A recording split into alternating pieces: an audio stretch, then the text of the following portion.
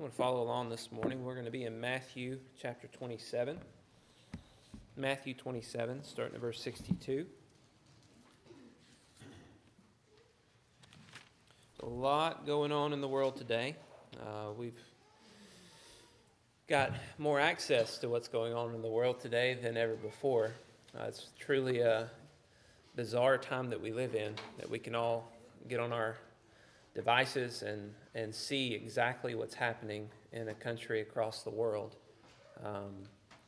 For many, this is cause for doubt and skepticism.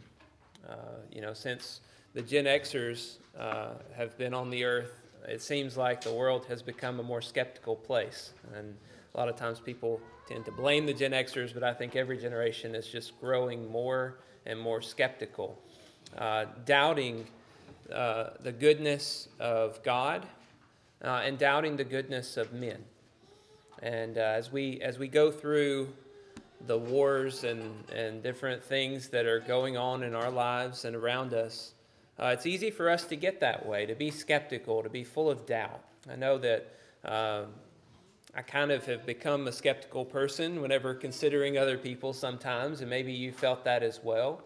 But whenever I look at my children, I just see such optimism and such, innocence and love and thinking the best in people. And I know that I was once that way too. And I know that I can be that way. I really want to be that way and have that kind of optimism. But it is a struggle for me to have that.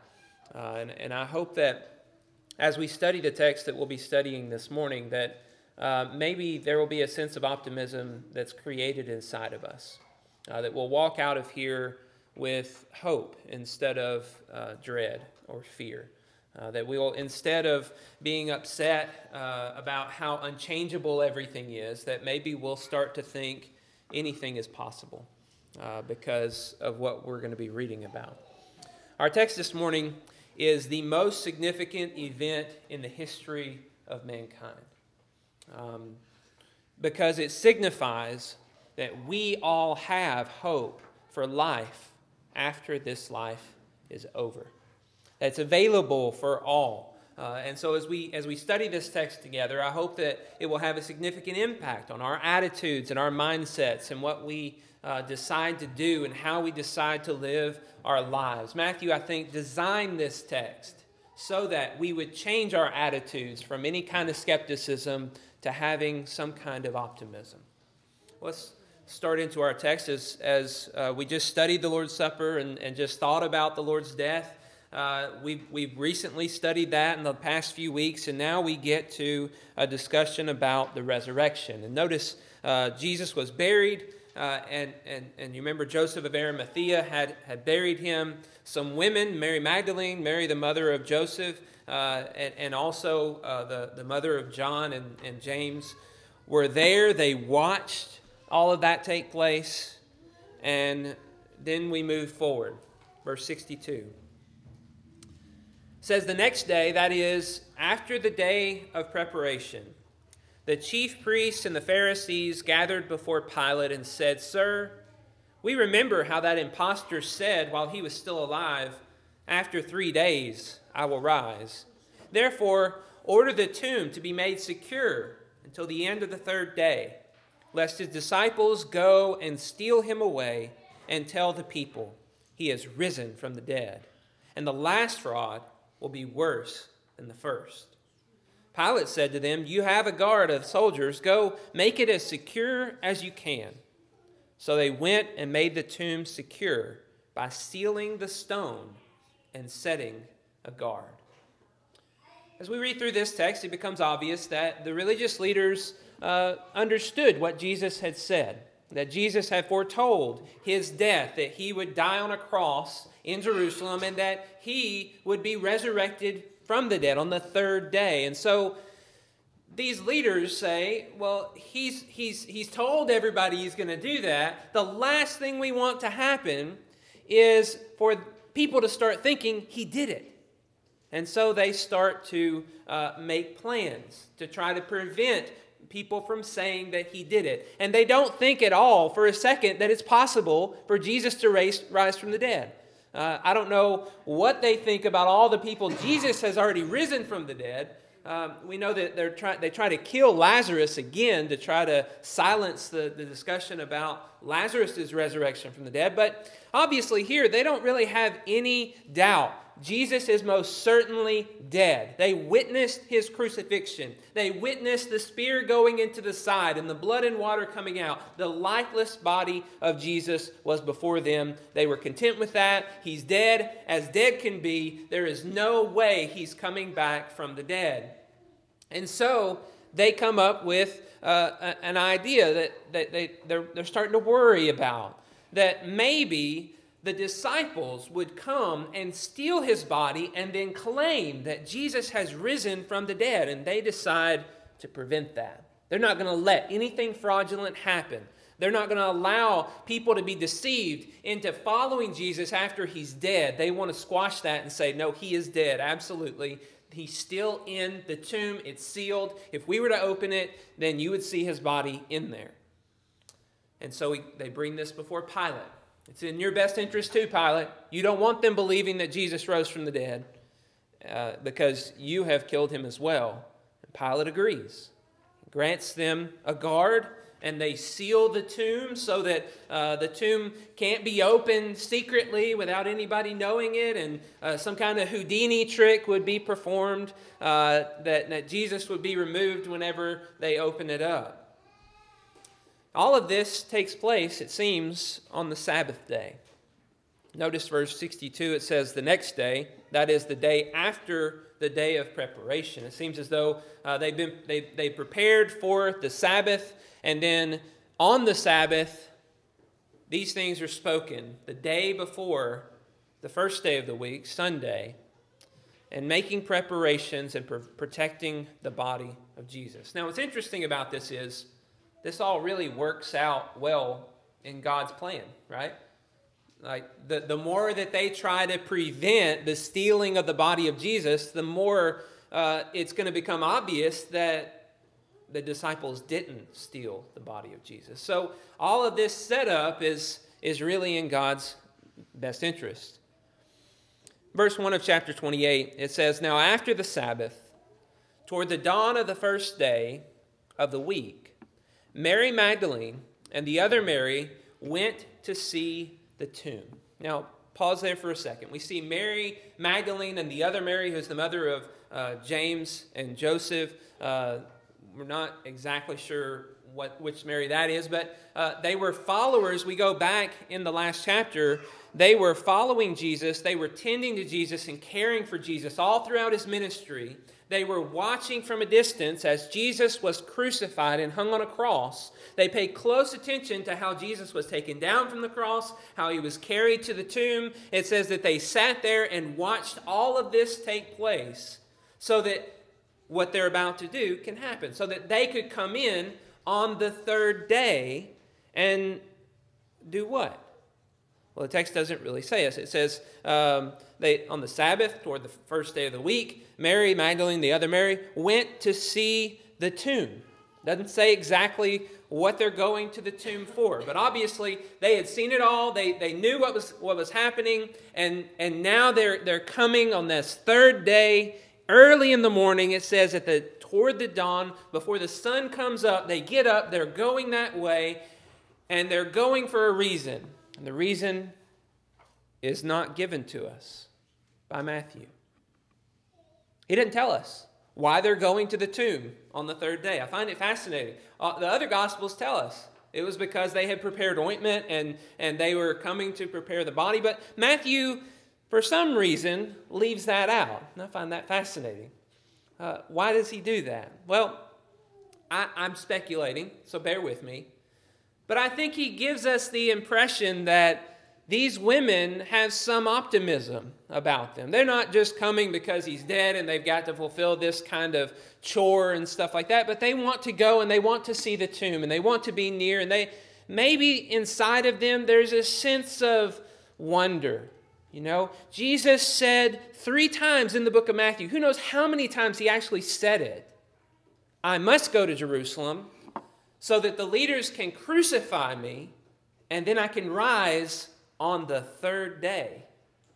And so I just kind of wonder, is there inside of them, maybe they're coming with all their ointments to prepare the body, but is there inside of them just kind of a wonder, a hope, a desire that maybe he is risen from the dead? Let's see what happens. Verse 2. And behold, there was a great earthquake, for an angel of the Lord descended from heaven and came and rolled back the stone and sat on it. His appearance was like lightning, and his clothing white as snow. And for fear of him, the guards trembled and became like dead men. But the angel said to the women, "Do not be afraid, for I know that you seek Jesus who was crucified. He is not here, for he has risen, as he said. Come, see the place where he lay. Then go quickly and tell his disciples that he has risen from the dead. And behold, he is going before you to Galilee. There you will see him. See, I have told you." So these women come to see the tomb, and while they're on their way, there's an earthquake. And as they show up, just imagine all the soldiers are laying around like they're dead. And there's this angel that's sitting up on top of the rock. That's looking at them and telling them, "Don't be afraid." You got all these other guys that are so scared and so weak that they're unable to stand, that they're probably passed out from all the events that have just taken place. And these women standing among them told, "Don't be afraid. You're seeking Jesus who was crucified. He's not here. Jesus has risen from the dead." Everything Jesus said he would do, he has done. He is not here. He is risen from the dead.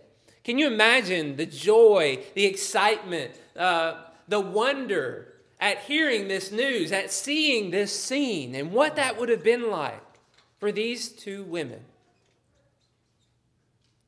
Then they're told, "You're going to go and tell the disciples about this." They're given a mission, and Jesus will go before you to Galilee, and you will see him there. But then something interesting happens. Look at verse 8. So they departed quickly from the tomb with fear and great joy, and ran to tell his disciples. And behold, Jesus met them and said, "Greetings." And they came up and took hold of his feet and worshipped him. Then Jesus said to them, "Do not be afraid. Go and tell my brothers to go to Galilee, and there they will see me." So they're told Jesus is going to go before them, yet here's Jesus meeting them. Greetings. And they are so excited. Notice they fall at his feet and they worship him. Imagine those emotions that you would have in experiencing the one who you saw yourself crucified, dying, dead, wrapped up, put into a tomb, standing before you alive. And Jesus says, "Do not be afraid." You think they were afraid? Well, it tells us, doesn't it? Verse 8, they departed quickly from the tomb with fear and great joy. There's a mixture of fear and great joy. And as we read this, we might just think, "Oh yeah, I bet they're just so excited. They can't believe it. They're looking forward to telling everybody all of this information." But what's fascinating about this story is these are women. And that might sound misogynistic in our day to say that, but in those days, women's testimonies were not held in any regard. They were not believed. They were not listened to. Women were not held up as equal in society. And so can you imagine having been raised and living in that society and then being the one who was the first to find out this wonderful news, and now you're supposed to be the one to go and share that? And the struggle that you might have in people accepting what you're going to say. And not only that, there's guards all around that have been knocked out that aren't really able to do anything, but you are there. And the body of Jesus is missing. I mean, maybe some fear about what accusations might be brought against you. And here Jesus comes to them in the midst of their mixture of fear and joy, and he says, you don't need to be afraid. I'm alive. It's just kind of opening their minds up to no more fear. I have risen from the dead. There's no reason to be worried or concerned anymore because I am alive and I am with you. And what a statement it is that Jesus would show himself first to these women. Showing that love, that he doesn't have the same barriers before one gender versus another, that he loves them all, and that he's putting those who were the most faithful, those who were the most steadfast in their devotion to him, he's putting them first before all others, because they were the ones who showed up at his tomb on the first day of the week. It's a beautiful picture, I think, that would speak volumes to Matthew's Jewish audience about the way Jesus views women. Well, we keep reading in verse 11. We kind of get the rest of the story. It says, while they were going, behold, some of the guard went into the city and told the chief priests all that had taken place. And when they had assembled with the elders and taken counsel, they gave a sufficient sum of money to the soldiers and said, tell people, his disciples came by night and stole him away while we were asleep. And if this comes to the governor's ears, we will satisfy him and keep you out of trouble. So they took the money and did as they were directed. And this story has been spread among the Jews to this day. Notice how the story of Jesus' resurrection is sandwiched between the preparation to prevent anybody from stealing the body to the cover-up of the body of Jesus being resurrected from the dead. It's as though the skepticism is at the beginning and at the end, and then the optimism is in the middle, and there's this reward for the optimism that is really the central point of this whole message. But here at the end, we see the Pharisees listening to the guards' testimony. The guards reveal to the Pharisees all that they saw. I don't know how much of it they saw, but they reveal it, and something happened that they saw. The earth did quake, maybe a bright light, maybe they saw the angel and they fell like dead men at the feet of the angel. But they reveal all that to the Pharisees, and the Pharisees don't even wonder about it. They don't even question it, because in their mind, it can't be true. It can't be. They've already decided. Jesus cannot rise from the dead. Well, why not? Because they built their life around something different. They've made everything in their life hinge on Jesus' death and for him to stay dead.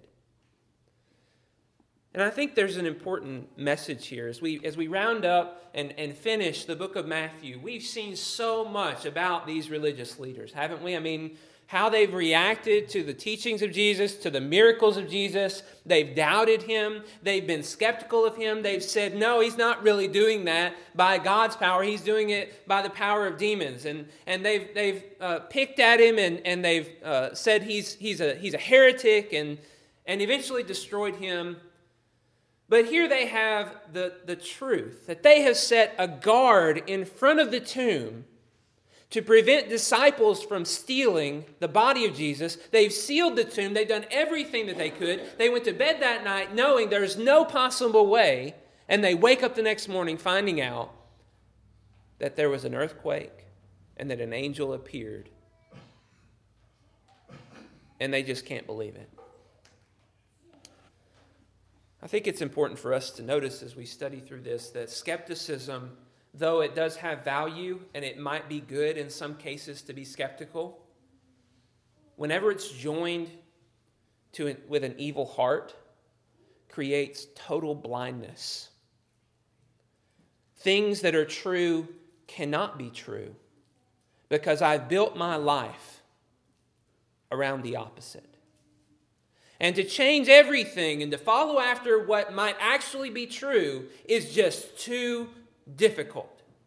There's too much red tape. There's too many consequences that I would have to endure. So they've gotten to the point where they don't care about what is true. They care about what is convenient and will help them. So they say, oh, you must have fallen asleep. Here, take some money. Make sure that's what you tell everybody and leave out all the other stuff.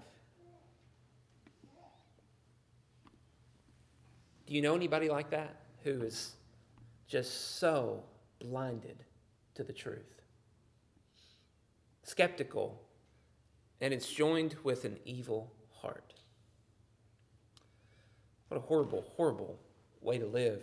What a horrible picture of somebody who's so stubborn and strong-willed that they can't accept this good news. As we study through this, I hope that we understand the difference between the skeptical mind and the optimistic mind. And we understand that we need to be optimistic whenever we think about God. As we look at this story, we see that God has been faithful to Jesus. God saves Jesus from death. He is not forsaken. He is not forgotten. That's who God is. That's who God's always been. That's who Jesus knew God would prove to be, and He did it. And so we don't need to be skeptical or afraid that maybe it's not true and doubt and wonder, because God proves He's true over and over again throughout this entire book. And so at the end here, we just have everything built up together to this one major event that says, God is good. Don't doubt that God is good. He loves those who love Him. And He provides for them. And He does everything for them. Those who have steadfast love and faith will find a reward when this life is over. You can take it to the bank. You can guarantee it. You can't guarantee many things in life, but this is something we can guarantee. As we see these women coming to the tomb, they are exalted and rewarded. The world wouldn't exalt or reward them, but Jesus does. God does, because they're faithful, because they're true to what God has desired for them to do, in spite of everyone else cowering in fear and hiding in disbelief. We learn in this text that skepticism can be used to cover up the evil heart and to prevent it from enjoying all the rewards that God wants to give His people. These men who are here suppressing the truth are really just afraid. I mean, really, that's at the core of a skeptic, fear. You know, we're trying to protect ourselves by being skeptical, right? I mean, the goal is to prevent people from hurting us. So we put up barriers and we think the worst in people so that whenever they're proved true, we're ready for them. But people aren't as bad as we might make them out to be. God certainly is not bad at all, and yet we're afraid that if we think He's good and He turns out to not be, then we might have wasted years of our lives. We might have wasted thousands of our dollars. We might have wasted energy and effort. We might have lost relationships for Him because we believed in Him and He wasn't really as good as we thought He was. You see, skepticism just results in missing out. It doesn't really help us in the grand scheme of things. It actually just takes away from the joy that we could be experiencing. When you see the contrast between the Pharisees and the women, you see that the Pharisees are cowering in fear and coming up with ways that it's not true, and the women are just finding joy and told, don't be afraid. There's nothing to be afraid of. I think whenever we watch TV or movies, a lot of times we see that whole hero story coming through, and we want that happy ending. And then we experience the happy ending, and there's joy inside of us for a moment. And then we're like, yeah, that would never happen in real life. That skepticism comes into us. It's like, no, it's not even something that's possible. But the truth is, there is a happy ending. There will be a happy ending for everybody who puts their trust in God and Jesus. So, are you optimistic or are you skeptical about the promises that God has made to you? And if you're optimistic and you say you're optimistic, how would an optimistic person live their life? What would they do if they truly believed that God would provide all that He's promised, that He would give us mercy and grace in our time of need, that He would provide for us every spiritual blessing, He would give us eternal life with an eternal inheritance in His eternal kingdom? How would that change us in our daily lives? Wouldn't we be a lot more like children? Thinking about the best possible outcome, which is ahead of us, and looking forward to it with excitement, and working toward it with this gullible, maybe innocent belief that it is going to happen. Everything that God says is really going to happen. And wouldn't that create inside of us a sense of excitement and joy in knowing? How would we live? What would we do? I think a lot of times we check that with thoughts like, well, if I live optimistically, and if I believe that God is going to give me all those things, then I might live a sacrificial life, and I might go out there and I might try to teach everybody the Bible, and I might try to give to people. And then there's these fears that come in that say, well, what if people take advantage of me? What if I get humiliated or I fail? Or what if I suffer? And there's fears that rush over us. And we have to be careful not to let those fears blind us and keep us from the true reward that's coming. Because those who truly believe with this optimism, with this faith and trust that God sees everything that we go through. He sees every time we're taken advantage of. He sees every time we're humiliated. He sees every pain, every tear, and He rewards us for the faith that we show. That should completely take away the fear and make even the worst events in our life a joy. Because God is with us. He knows everything that we're going through, and He wants to bless us. Jesus was resurrected from the dead. 1 Corinthians 15 tells us that over 500 people saw Jesus alive. They ate with Him, and they spoke to Him, and they touched Him.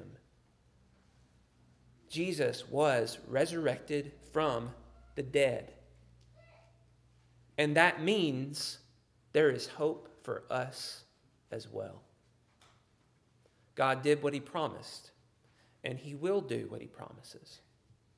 So we just need to step toward a life that is optimistic. Step away from the life that's skeptical and that's just like everybody else in the world, and step toward the life that's optimistic, looking forward to the hope that we have, putting trust in those around us, loving those around us, even though they may not love us, because we have hope that God will work in their hearts as well. And we need to be giving our life to Christ as we look forward to our own resurrection. We have no idea how long we'll be here. Maybe war will break out in this country at some point. And we'll have to fight for our lives or suffer horrible deaths or starve to death. Who knows what will happen? But we have something to be optimistic about regardless. And that's what we're living for.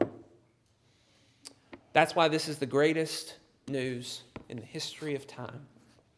Jesus is not here. He's risen from the dead.